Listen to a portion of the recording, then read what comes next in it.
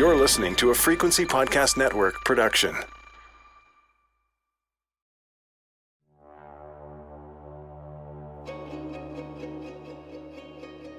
The three guys, they came in and they said, we're going to pray over y'all and break off those demons that Tyler put on y'all. We want y'all to renounce Tyler. This is Heaven Bent. I'm Tara Jean Stevens. Some leaders from IHOP were there, and the leaders from IHOP said, you've all been in sin, you've been following a false teacher, and you are partly to blame for Bethany's death. And everybody freaked out about that. Episode 5, Micah. So they started praying over the group, and they prayed over Micah individually. Tyler was a master of astral travel, and he did witchcraft, and he killed Bethany using magic. And we want to break off all those ties that were over you. And Micah sort of broke down. I killed her. I killed Bethany. On this episode, more on the circumstances surrounding the 2012 death of Bethany Ann Deaton, an intern at the International House of Prayer in Kansas City, Missouri. At this point, I'm wondering what happened to Micah Moore in the hours before he's believed to have falsely confessed to murdering Bethany. And how did IHOP handle this tragedy in their community? Quick recap, though, from last episode.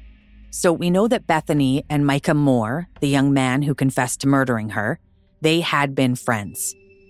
They were both fellow IHOPers, and they were part of this unaffiliated group of students led by Bethany's husband, Tyler Deaton. And we're about to get a closer look at Micah Moore's murder confession, which he gave 10 days after Bethany's body was found. And today, it's a confession that most people believe to be false. And here's some of why. The murder charge against him was dropped pretty much 2 years afterwards, in late 2014, before ever going to trial. And it was dropped because of a lack of evidence.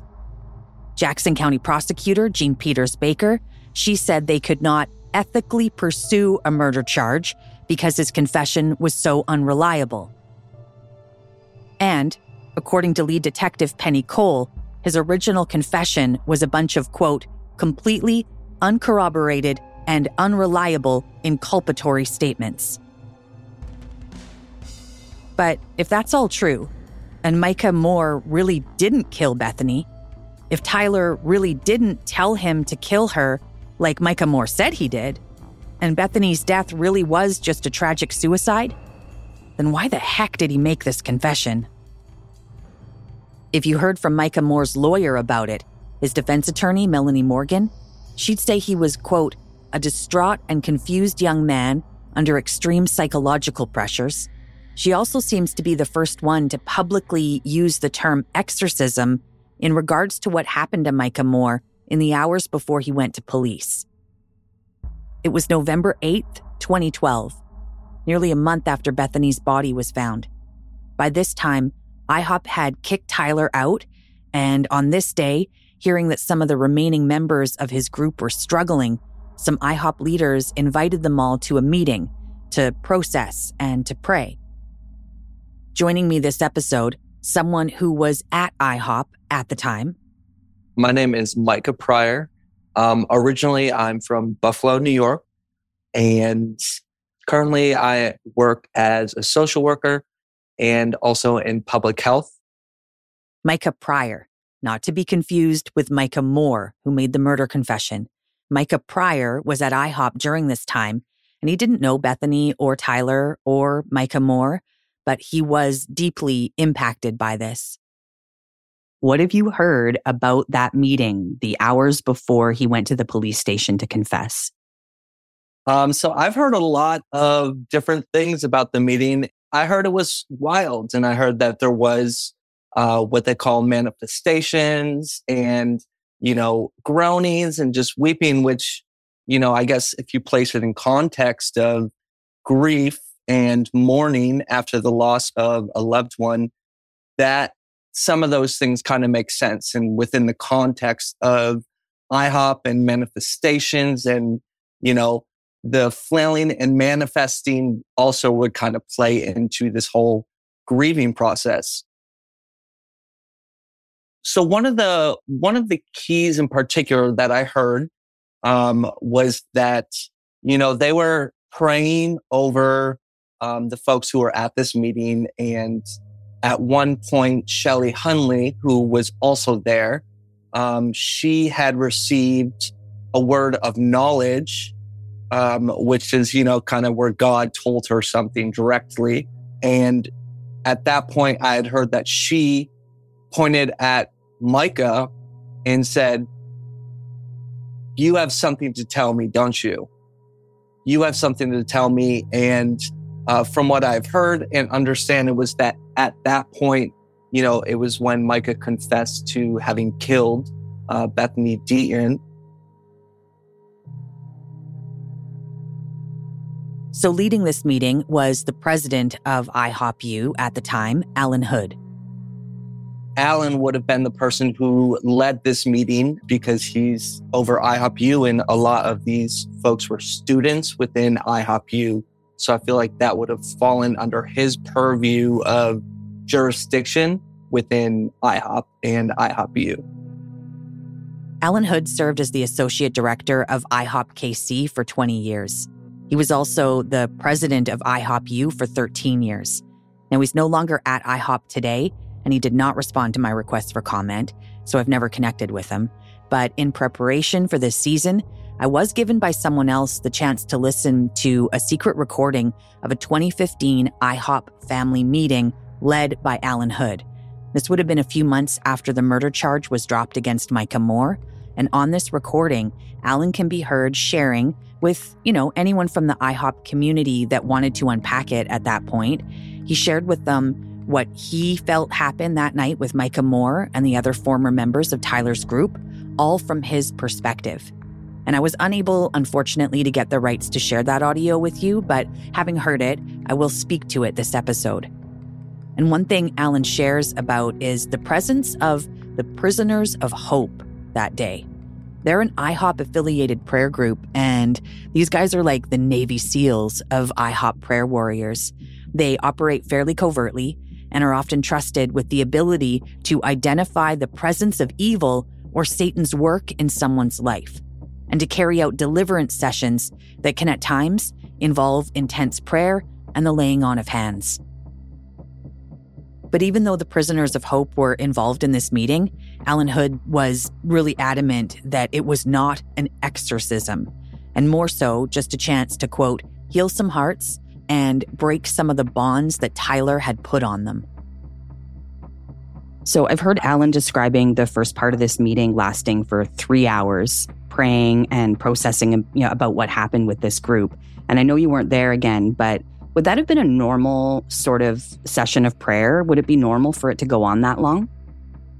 I think in context, in understanding the situation, I don't feel like that would have been necessarily normal, right? I think that obviously there are times always where there's intense prayer and intercession that is happening for hours on end, and it becomes ecstatic and really intense, right? But I feel like I want to contextualize the things that are happening in context of folks who have lost a friend. I don't think that is normal, being outside now and within, why would it be a normal thing if, they set up a meeting and didn't bring these kids to their families or bring their families in, right? And that's kind of the odd thing to me is that, a person loses someone from,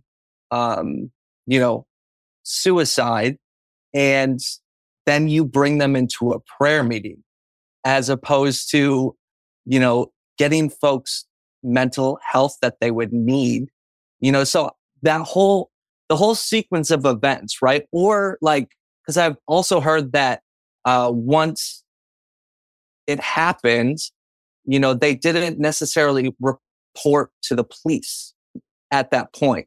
And instead, what happened was they went into this prayer meeting, so just, it seems like the sequence of events is abnormal to me, even within IHOP. Like, why would you move into this sort of meeting that is intimate with a bunch of victims who have lost somebody that they love? I will say in let's say Alan Hood's defense, because I've heard him in the secret recording speak about that night. He says that they really had no idea the depths of how bad everything was until they got into that meeting. That's what he says. There was no massive exorcism. It was really just a support group to see if these grieving kids were okay. I mean, no reason to call police at that point, really. All these kinds of details are hotly contested, who knew what when especially. But no matter when IHOP senior leadership, let's say, no matter when they found out that Tyler's prayer group was a cult or cult-like, why didn't they immediately bring in mental health support from professionals? It sounds like they did much later, but they absolutely did not during the first few weeks of extreme crisis. One of the frameworks I like to understand this through is like the intent versus the impact, right? So the intent, there may have been no harm in people's intentions to kind of bring people together and give pastoral guidance and support. But I think the impact of that is different, when you consider what happened and what they did after what happened, right? So, Alan, I'm not saying Alan was lying in that secret recording, but I'm also looking at within the whole meeting, there was a lot of denial about, and I guess like the shifting of blame, and not actually looking at the impact of the situation on people who have been traumatized in a significant way, right? And so that, to me, it's like pushing away the blame and disregarding the impact of the situation, whether you intended to have that impact or not.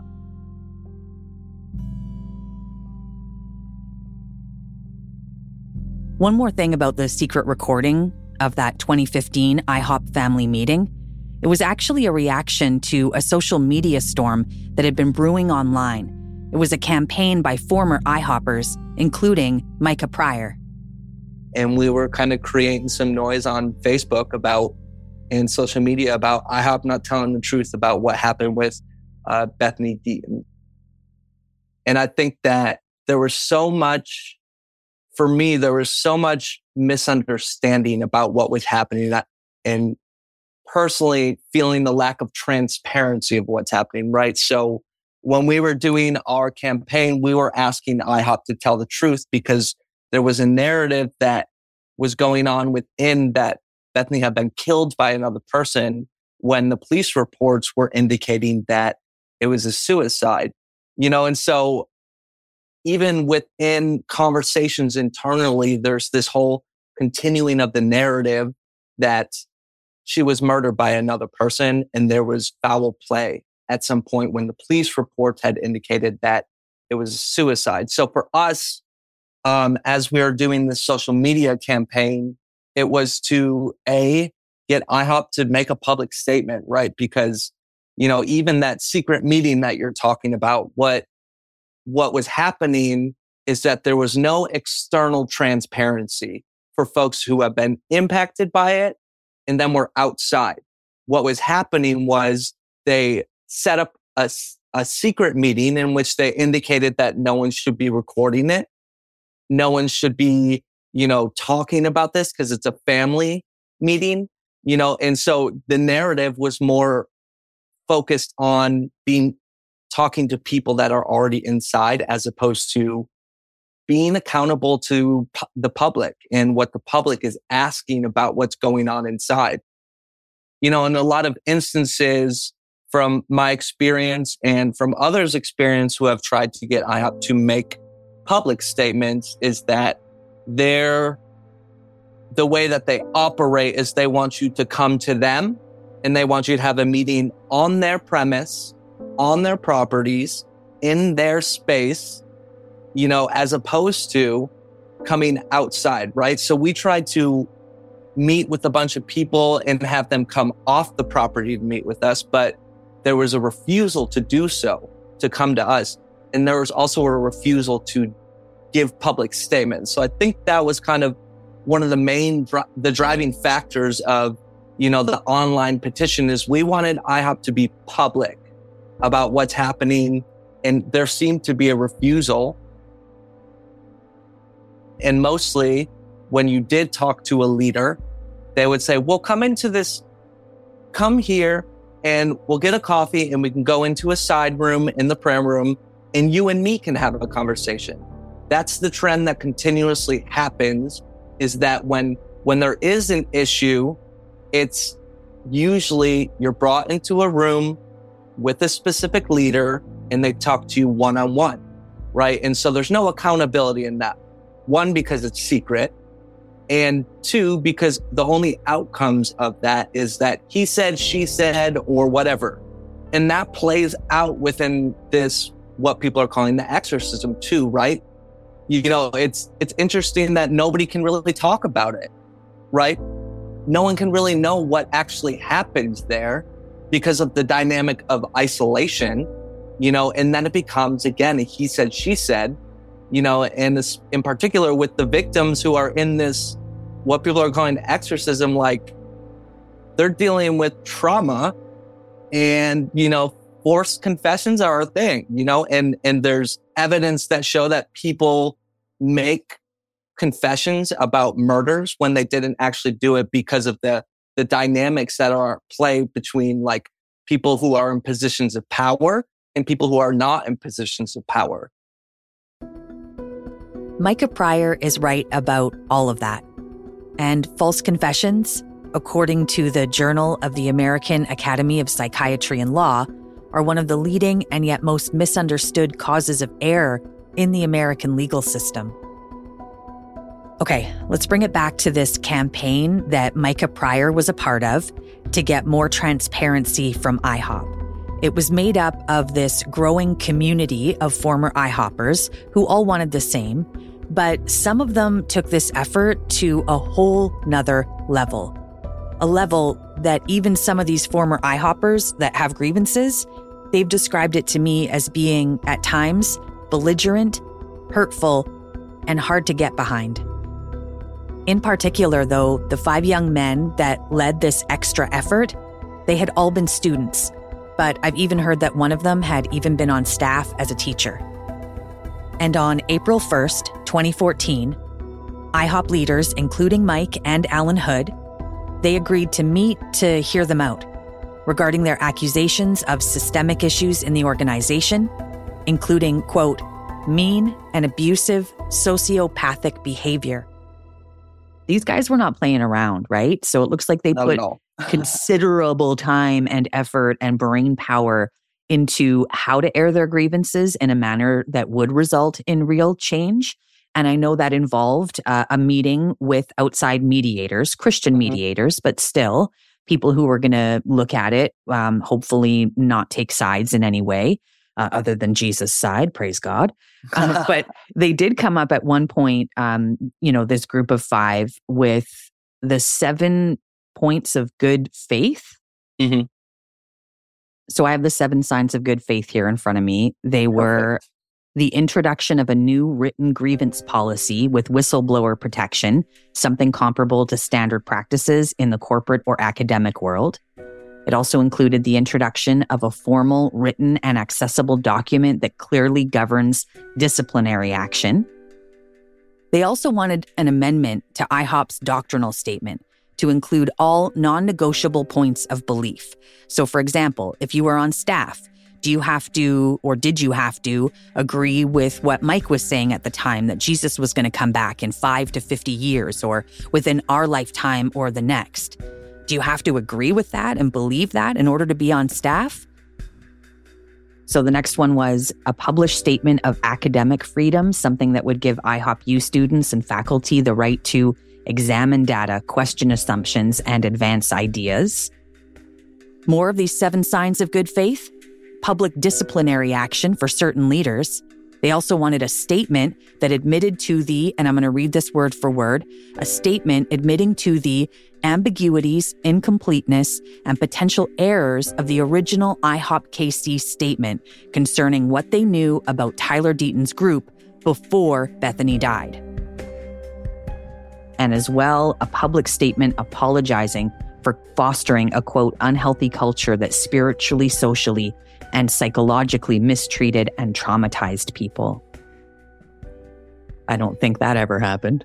No. And instead, I think we see what happened in the reverse is there's that.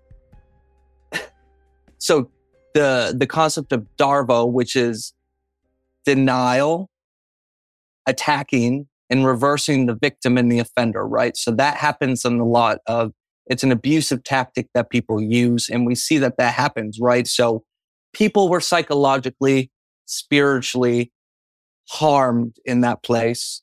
And instead of, saying, hey, this wasn't our intention, but this was our impact, we apologized publicly, they deny it and then they attack the person who is the victim, and then they reverse it and they say, we're actually the victim and you're the oppressor, I want to share with you the ultimate conclusions with the 7 points of good faith. This is from the mediation group.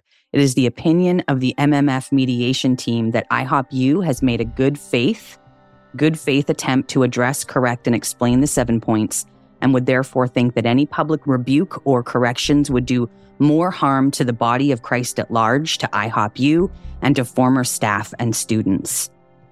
What was your reaction, and that group of 5, all those guys that I mentioned, what was their reaction to the mediation team's response?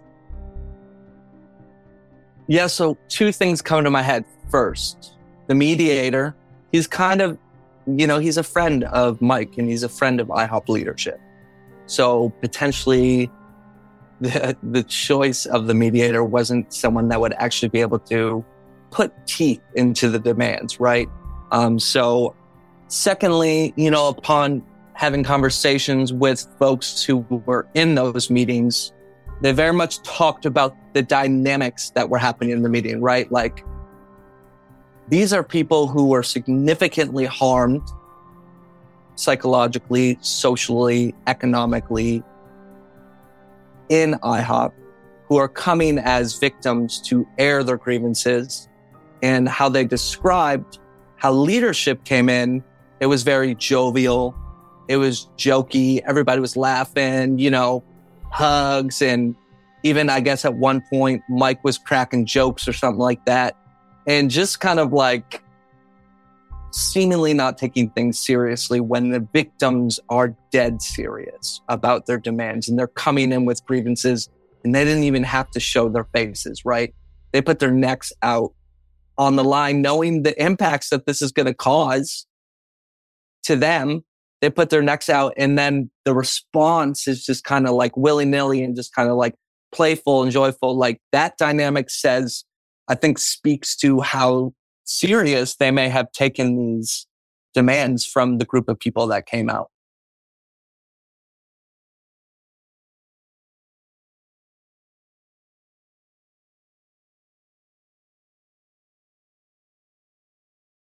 So let's see. Micah Pryor first winds up at IHOP starting in 2007. He was 18 years old. So when you finally decided to go to IHOP yourself, why did you think it was the place for you? Well, I think that contextually speaking, IHOP was an easy transitionary place for me to move. So growing up, I've always done worship music. And so that's something that was like my whole life. I was always in church. Church was like an everyday experience for me. And I wasn't so certain about like the prayer aspect, because they were always talking about how they do worship and prayer 24/7. And I wasn't really into prayer that much. But it really was the music aspect and the worship teams that really made me feel like this was a easy transition, and also a place that I could be in and be successful. Micah Pryor also very easily took to the founding leader, Mike Bickle, and his primary teachings. He took them all to heart, including the end times predictions. If I could say simply, the message about the end times is we're living in the end of the age. And as a result of 24/7 prayer, which is in the spirit of the Tabernacle of David, which is the reviving of the Tabernacle of David, there's going to be prayer and worship that is instrumental in catalyzing Jesus' second coming. And singers and musicians within the house of prayer will partner in releasing God's end times judgments in the end of the age and on the earth. So, participating with God in killing people or judging people. But beyond all that, Micah Pryor's IHOP journey also involved him seeking some inner healing for what he had learned to call his sexual brokenness. I was terrified. It was. He recalls paying as much as $700 to take part in Living Waters, a 6-month intensive primarily led by Tracy Bickle. Again, that's Mike Bickle's sister. And you might remember Austin talking about his experience with Living Waters back in episode 2. That's when we learned that it promised a proven path for healing and freedom from things like unwanted sexual attraction. I remember the first day going in, I had knots in my stomach, and I was just so nervous that I knew I was gonna have to say it out loud. I struggle with same-sex attraction, which to me now is just like, what? Of course. But like in that space and in that environment, having to say that to people was terrifying. It really was. And so this is kind of an idea that the philosopher Foucault talks about, and how confession makes you name and make explicit in front of other people any time you've had gay thoughts or any engagements in your life that you've had gay experiences with other men or females or non-binary or anyone, that's not strictly in the heteronormative category. You had to talk about those things in front of other people. You had to name those things in front of other people. And the result being kind of like guilt and shame being built on top of what's already happening at a community level within IHOP and the messaging around homosexuality or queerness. Marriage is between a man and a woman. I think that language, is really hurtful and abusive to people who want that, right? Because when you are a queer person within IHOP, personally, I wanted nothing more than just to be able to not feel what I felt towards men, right? And when that language is being promoted as this is not good. It's between a man and a woman, and anything outside of that is sinful before the eyes of God. That takes a toll on you, always consistently hearing that your orientation is not God's best for you. And if you feel that, you feel that. But, if you want to live into God's ultimate kind of fulfillment for your life, you need to be pretty much straight. And of course, there's differentiations between people who are actually living in those sins and actively engaging them, and people who just struggle with them and are sincere believers and trying to deal with them. Especially in the final years at IHOP, Micah Pryor says he was targeted by leadership for his interest in other kinds of theological ideas that were counter to IHOP beliefs. And straight up, Micah Pryor is far from the first person to tell me that non-Christian literature and other religious texts were often discouraged there, at least back then. Especially if you were in a position of influence, just so they would make sure that you're not necessarily spreading bad theology.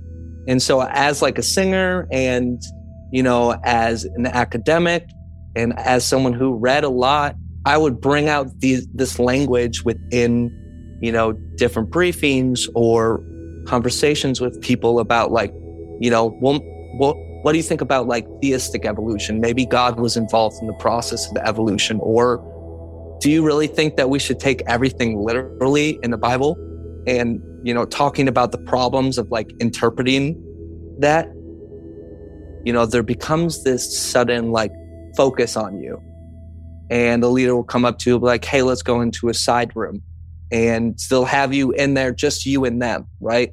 So the intimidation and the power differential that's taking place between just someone who attends and who's on a worship team and the leader or a leader, that power differential is like, it's at the end of the day, you can't argue, right? Because it's like, he said, she said, or it's what they said versus what I said, And so that kind of tactic of like isolating people and having these conversations and then not involving other people within that would be a way that I felt in a lot of ways I was manipulated into not talking about this type of theology.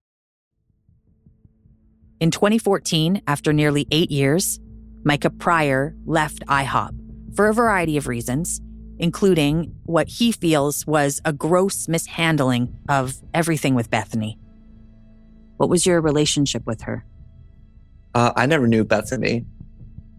I had friends who knew Bethany. Did you have any kind of awareness of Tyler Deaton and his group before she died? Prior to Bethany's suicide, I had no awareness of their group at all. But after Bethany died, he does remember having meetings about what was happening at the time. And leadership would come in and, they held a lot of like, I guess I understand them as like hearing sessions, although they weren't necessarily hearing sessions. It was more like narrative control sessions.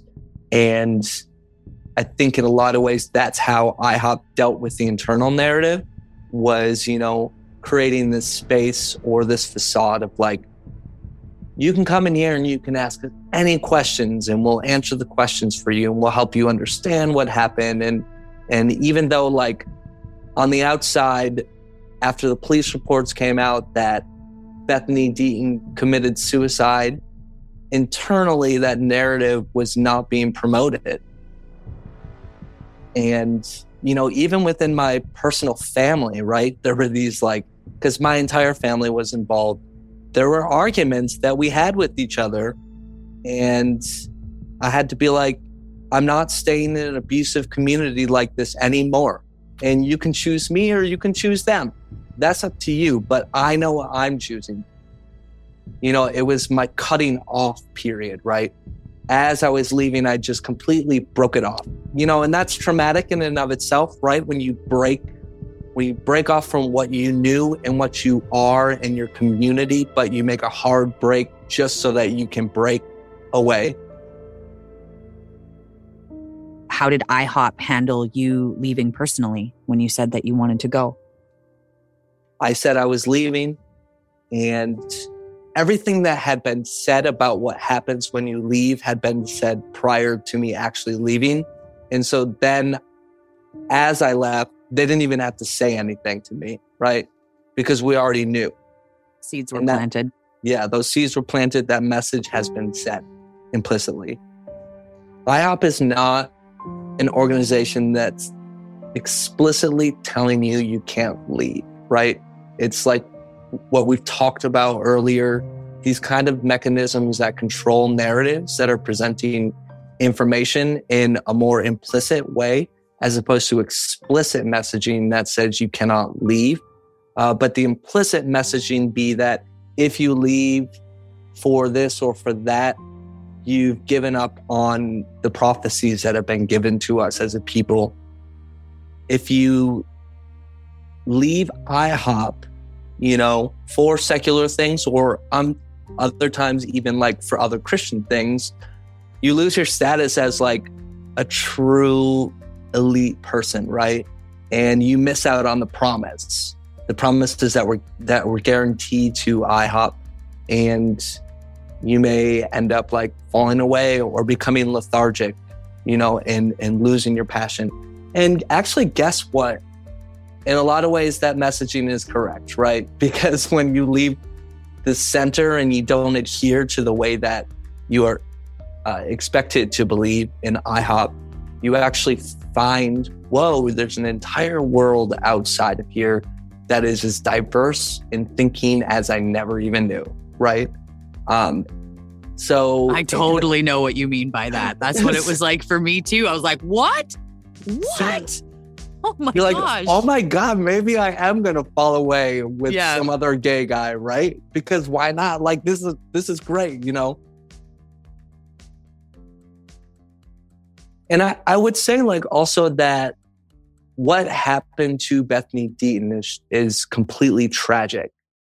I think that situation is representative of a broader thing that is happening within this community in a way. It's not all as dramatic in the newspapers like this situation is, but I'm talking specifically to mental health. I'm talking specifically to isolation, and the behaviors that are promoted and take place within IHOP adversely impact a lot of people's mental health, right? And people may not be committing suicide all the time as a result of that, but people are depressed. You do things to young adults like you're like, oh, okay, don't masturbate. Don't think about sex because God knows every thought in your head. Don't lust. Don't do this. Eventually over time, if you are in that situation in that adolescent phase, right? Those are completely healthy and normal things to be experiencing as a result of like hormonal changes happening within your body. But within that space, there's a large group of young adults that are coming into this group and are being told not to do those things. Don't do this because it's impure. And then as a result of those things, there are certain behaviors that are a response. So pray more, spend more time in the prayer room, fast more, do all these spiritual disciplines that aren't necessarily addressing the issue, or it's not even an issue, aren't addressing what they think it's addressing because these are natural processes that are taking place. There are a hell of a lot of good-hearted people that I've met in that place, and I believe they exist in leadership too. I think that when you have, and this doesn't even have to be a religious organization, when you have an organization that refuses accountability and transparency about processes or decision making, I think that you always have people who are going to be, chewed up and spit out, right? Coming up next, Gracia. It was just this whole mess. At the end of April 2014, right around the same time that IHOP was in mediation, that's when Gracia, an intern, came to certain members of IHOP leadership and told them that she had been sexually assaulted by someone on staff. Their first words out of their mouth when I told them was, "You better not be lying about this. You're going to ruin this poor man's life." How did IHOP handle this and Gracia's other grievances in the months and years to come? We'll hear her side of the story.